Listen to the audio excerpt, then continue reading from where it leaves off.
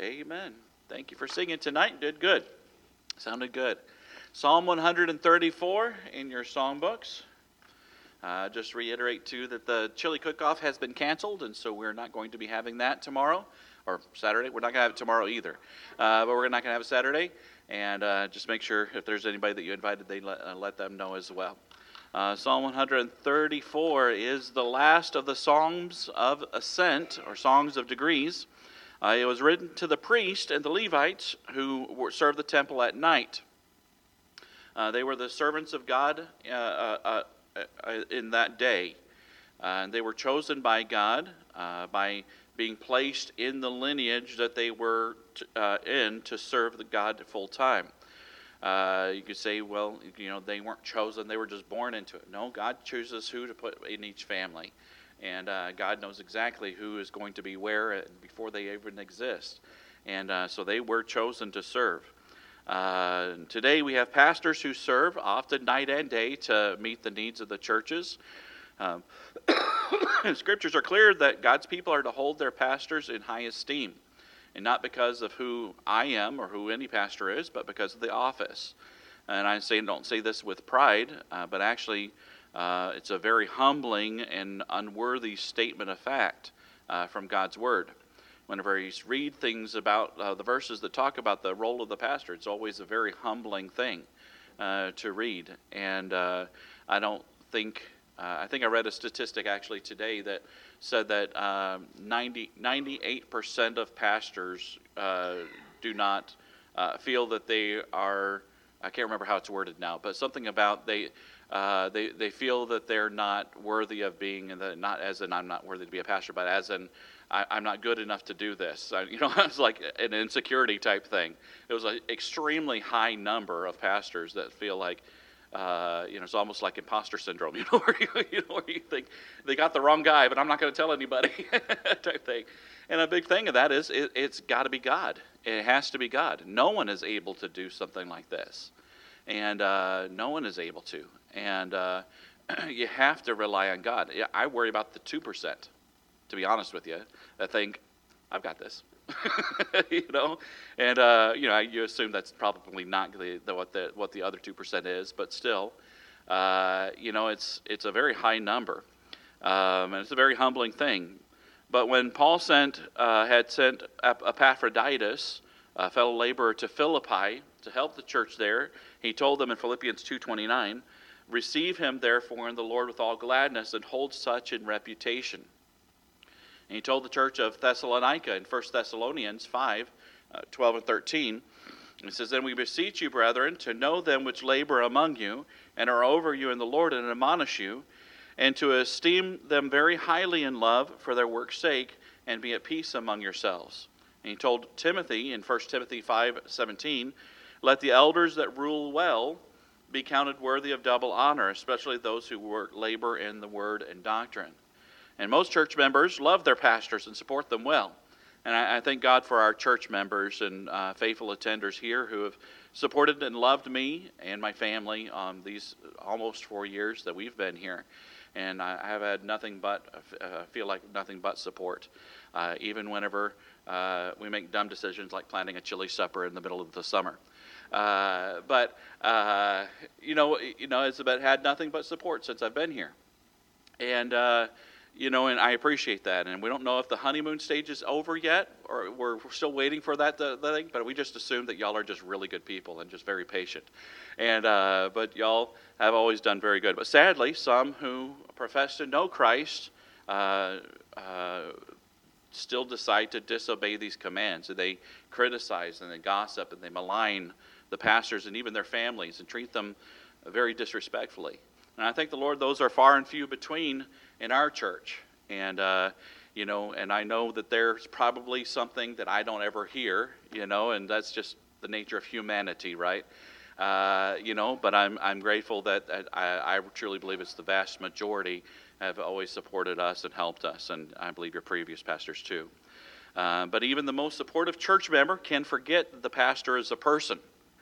And be careful not to put your pastors on a pedestal and expect them never to fail, because they will fail, and I will fail, and I will do the wrong thing, say the wrong thing at times, and I'm human. And any pastor that stands in a pulpit, you can't put them on a pedestal to think, yes, they are to be to live an example, and they have a higher responsibility before God than anyone else. But they are human. And what happens is when we put them on a pedestal, we put too much weight on them and depend upon that so much as an example that when they do fail, we fall. And maybe not in the same way, but we struggle with it, and we end up sometimes becoming bitter. But not only that, but we tend to forget that they too need the same things that we need.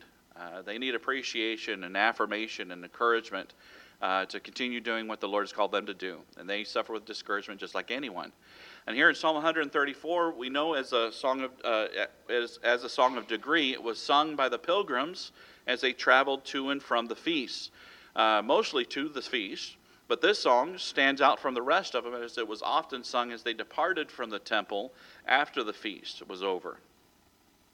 Now let's read it together. Psalm 134 it says, "Behold, bless ye the Lord, all ye servants of the Lord, which by night stand in the house of the Lord. Lift up your hands in the sanctuary and bless the Lord. The Lord hath made heaven and earth. Bless thee out of Zion."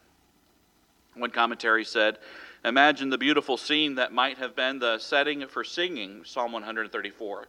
The feast had come to an end, and the people filed out of the temple to return to their homes, tired but overflowing with joy. They looked back on the equally exhausted ministers who remained behind in the temple. Their day was not over, for the worship of God continued around the clock. Out of their zeal for the Lord and gratitude to these dedicated servants, the people encouraged them to continue praising God with all of their might in verses 1 and 2. And then they prayed for the Lord to bless his faithful ministers in verse 3. And although it is easy to apply this psalm to our pastors only, we need to remember that it was written for the priests in the temple. And we are all priests of God now. 1 Peter chapter 2, verse 9 says, "But ye are a chosen generation, a royal priesthood, a holy nation, a peculiar people, that you should show forth the praises of him who hath called you out of darkness into his marvelous light." And that verse is written to all of the church. And everyone is the royal priesthood if you are saved. We have that right to come before the throne of God himself in the presence of God because of that priesthood. And so truly this psalm applies to every one of us here. But I do want to focus on the pastors and spiritual leaders in this psalm as we go through it here this morning. First of all, number one, we ought to encourage them to praise the Lord. It says verse 1 and 2, it says, "Behold, bless ye the Lord, all ye servants of the Lord, which by night stand in the house of the Lord. Lift up your hands in the sanctuary and bless the Lord." The worshipers, as they departed the temple, sang this encouragement to the priests that continued laboring in the temple throughout the night. And some cleaned the temple, I imagine, after the great festivals where thousands gathered, and you can just imagine the mess. When I was studying for this and thinking about the process of what it was and what they might have been doing, I couldn't help but think of VBS, the mess we have to clean up every year. And, and some would have to stay to do that, but some made preparations for the next day's activities in the temple. And then others would be worshiping the Lord. It was night and day, the Bible tells us, there was worship in the temple. And although there wasn't a festival every day, there was worship every day. I know after VBS, it's hard for me to jump back into my normal schedule after such an exhausting week and just kind of get back to my whatever normal is. I had a teacher tell me that the only thing that's normal is a setting on a dryer, and that's the only thing that's normal. But there are things that need to be done. Things that need to be cleaned, sermons that need to be studied for, and visits that need to be made. And we can be so busy that we forget why we're doing it in the first place. God. It's all about him. And we need to take time to bless the Lord. And to bless the Lord means to praise him.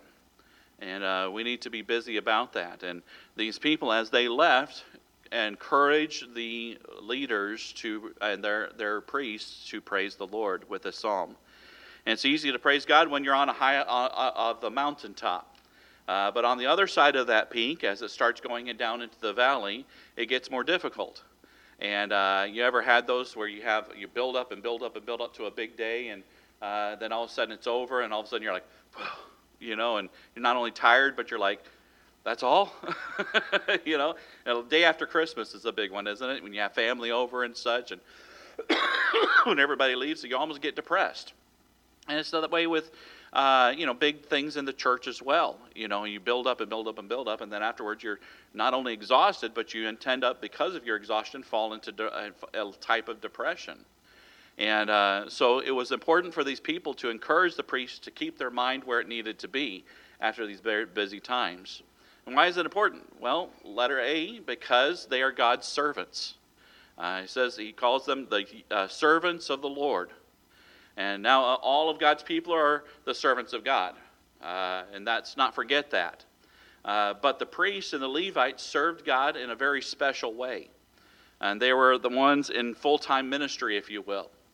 And it's vital that spiritual leaders not lose their spiritual focus during the ending of these high times. And so praying for your spiritual leader and encouraging them to keep their focus on God and praising God is vital. And it's important to remember them. And remember it yourself as well as the servants of God yourself. And be sure that you keep your focus in the right place. It's easy to let loose and forget what you're supposed to be doing every day to keep your mind right. But because they were God's servant, they need to be encouraged. Secondly, because they stand in the house of God. I don't ever want to lose sight of the privilege that I have to stand in the house of God and proclaim the truth of God. The priests had a privilege and a responsibility to oversee the worship of the Lord. They grew up into that system and were trained at a young age of what they needed to do, even if they didn't do it. And they knew their role going forward and as they grew up. It's easy when you're born into service to lose sight of the privilege that you have of serving the Lord. It's easy for those who grow up in the church building, being their second home, to become too familiar with the church building and lose the respect that it deserves. And it's something we try to impress upon our kids, as well. And, don't run in the church, don't run in the sanctuary, and, things like that. And because we don't want them to lose that. And even kids who just attend church regularly tend to lose that focus. And when we grow up serving the Lord, if we are not careful, we can lose sight of how important it is and how special it is to have that privilege. And so don't ever lose sight of how special this is to be able to serve the Lord in God's house for you. Don't ever lose the privilege of that. And that God gives you the chance to gather together and gives us a community, a family, to be able to encourage one another, but also to worship together. He has put us in a place together and fit us together perfectly as lively stones to build up this house that He has put together. And He has gifted us each with different gifts, and He has specifically picked you for that purpose. Don't ever lose sight of that. And don't ever lose sight of the fact that God has chosen you to be here. And we need to be busy doing what God has called us to do. Amen? And then letter C, encourage them to praise the Lord because the Lord deserves praise. Amen? He deserves it. He said in verse 2, lift up your hands in the sanctuary and bless the Lord.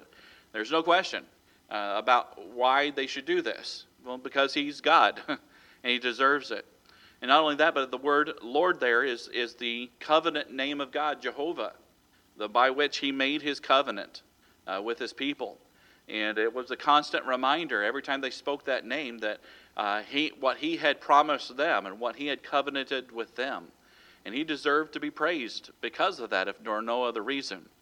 And people encourage the priests to lift up their hands in praise to the Lord. And Baptists don't do a lot of hand raising because they're afraid that if they do it too much, they'll somehow get the Pentecostal bug. But somehow it'll come over them and such. And so they don't do a lot of hand raising, but it's clearly all throughout Scripture. And I was at a conference a couple of years ago when I went to California to visit when I was here, and went to a conference, and I noticed the choir was singing, a very large choir, 150, 200 people in this choir, I'm guessing. It's a huge choir. And as they were thing. I was a little taken aback at first, not in a bad way, but I was just surprised to see somebody raise their hand as they were singing the choir song. We get so stoic, sometimes whenever they think it's everything. But obviously the song was connecting to them, and the natural reaction for them was to praise the Lord while they were singing, doing what they were supposed to be doing, praising the Lord. And, it's a shame that that's a shock to see, but it is. And the Bible mentions it on purpose because it's important. It's a sign of surrender. If it's heartfelt and sincere, not planned hand raising while you worship. It always bothered me whenever I was at some other church or something like that. They say, everybody raise your hands and praise the Lord. It's like, well, that's not really praise. I mean, that's just planned thing. Or you just do it so others can see you and say, wow, they're spiritual, and stuff like that. You can tell. I mean, you can just tell. But if it's a sign of surrender to God and just a praise to God, something about an open hand. You're not holding anything back. You're not doing anything else. Reminded me of the song and the verse in Rock of Ages. Nothing in my hand I bring, simply to thy cross I cling. Every believer ought to encourage their pastor in the work and encourage them to praise the Lord, and because the Lord deserves to be praised.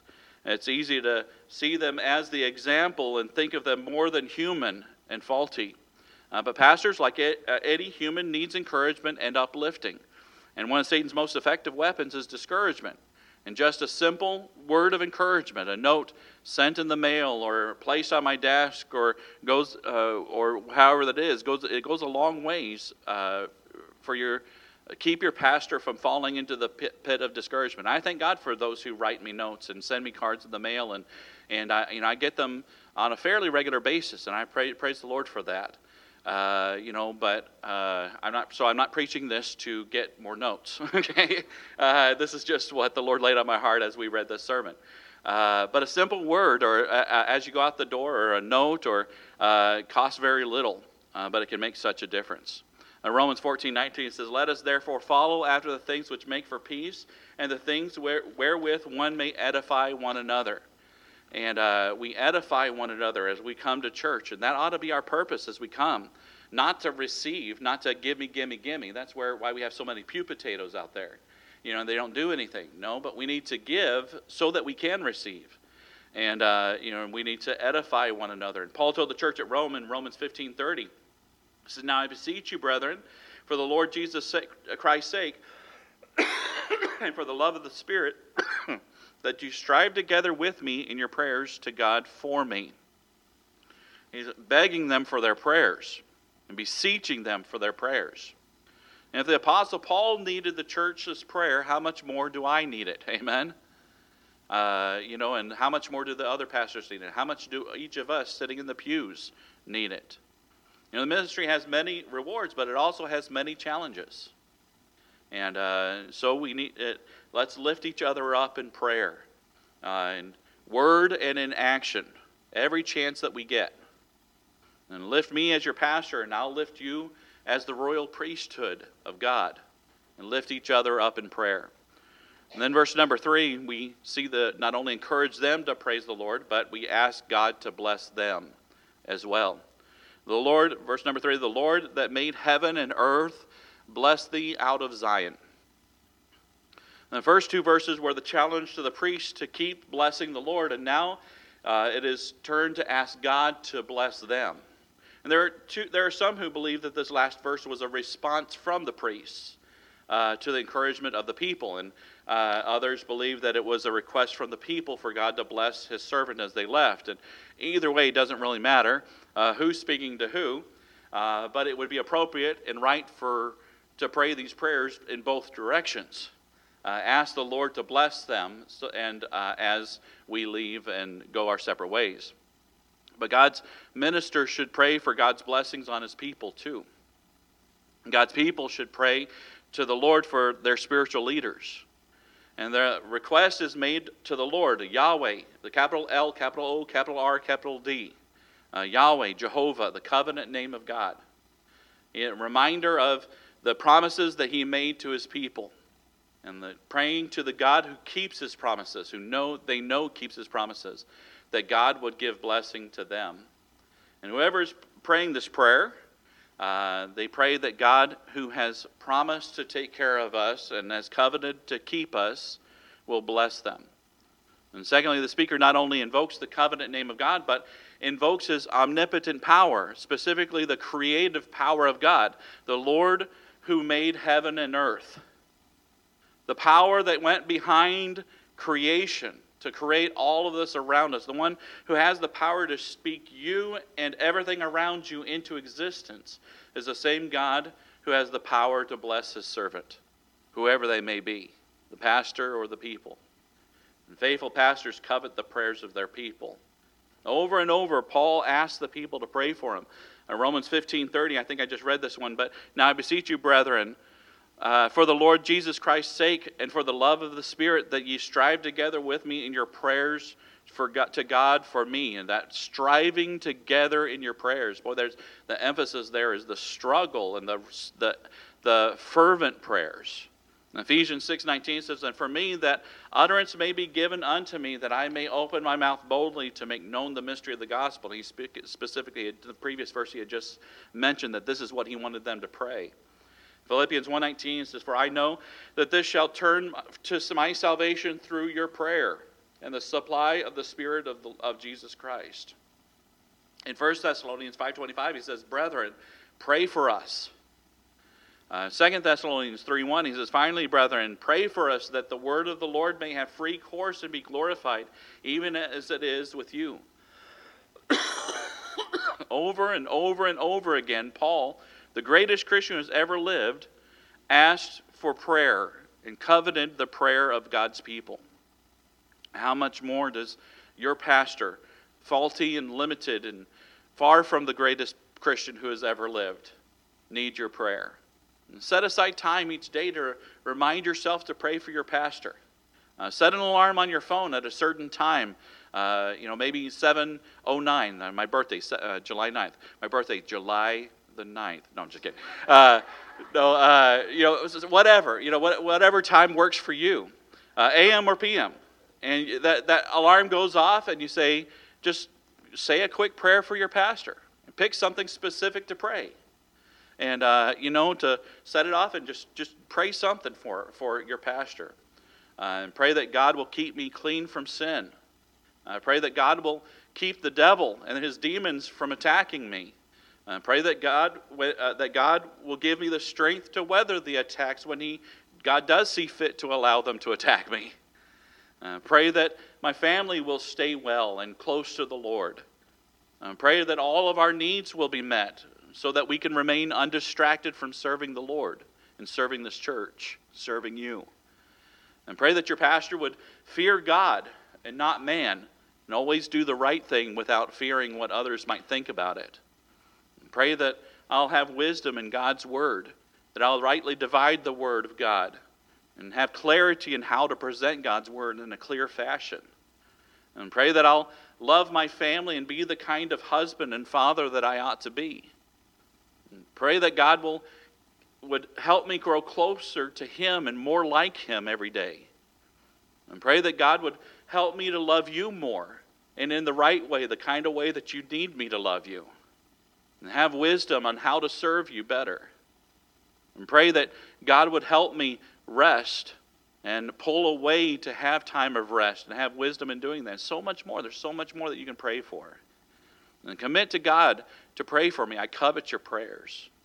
And just as the servants here, as they left the festivals in the last song of degree, asked God's blessing upon them and encouraged them to bless the Lord, and then ask God to bless them. We need to do the same thing for each other. Secondly, commit to encouraging your pastor. Faithful attendance is a big way that you can encourage your pastor. There's nothing more discouraging, and I'll just be honest here and transparent. There's nothing more, and there's people can't help but miss. I'm not chastising anyone. Don't think that I am.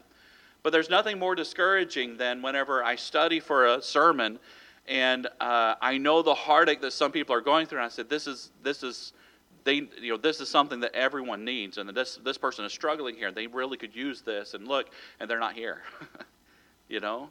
And there's nothing more discouraging, and it can't be helped sometimes, but sometimes it can.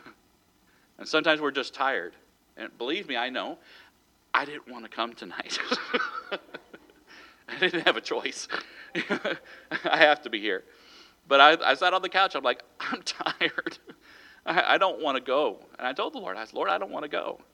But I knew God had prepared for my heart, and I knew that I needed to be here. And I knew God needed me to be here, and I knew that I needed to be here.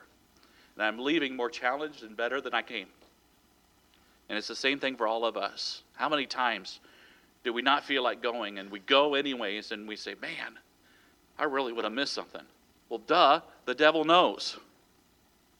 And he's going to fight you harder on those days than any other time. If you feel like you're not going to go, he's like, whoa, nice try, devil.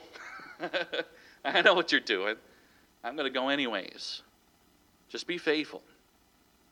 Giving words of encouragement, not just to me, but to each other. See the opportunities and use them to encourage one another. Send a note, send an email, send a text message, and encourage each other to lift each other up, encourage people to stay faithful to the Lord. Read a Bible verse, and man, boy, that jumps out at me for some reason. Sometimes I'll read a verse, and it jumps out at me, and I'll be like, I have no idea why that song jumps out at me. It doesn't really fit anything I'm struggling with, but for some reason, that means something, and then throughout the day, something will happen. I'll be like, that's why. I'll say, that's the verse for this. Something jumps out, you say, Lord, who needs that? And text it to them. Just send a random, no explanation, just send them a verse. Or you say, I have no idea why I'm sending this to you, but I'm sending it to you. Here you go. I always hate it whenever it does mean something to me, and I'm like, man, this is so good. Wow, this verse is amazing. And I go to show someone, look at this verse, and they're like, yeah. What do you mean, yeah? That's amazing. And it's the Holy Spirit. He's speaking to you. It's the rhema of God's word. And he's applying it directly to you for your need. And of course it means something to you because you needed it.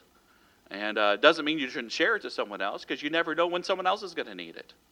But send an email, send a text, send a note, give a call, whatever it takes. Be faithful to encourage each other. And all of this, let's not forget to do the same thing for your pastor and encourage us and strengthen him, knowing that the devil wants me to fail, and the devil wants me to stop. The devil wants me to quit. The average stay of a pastor used to be 5 years. Now the average stay of a pastor is 3 years. And there are, last I heard, there were over 3,000 Baptist churches without pastors right now in America. And, that's a generalized number, so it could even be more than that. People are leaving the church. I can't remember the number that I said. This is every denomination, but it was something like 2,000, I think it was 2,000 pastors a month leave the pulpit and resign their church. 2,000 a month. No wonder we're losing. Amen.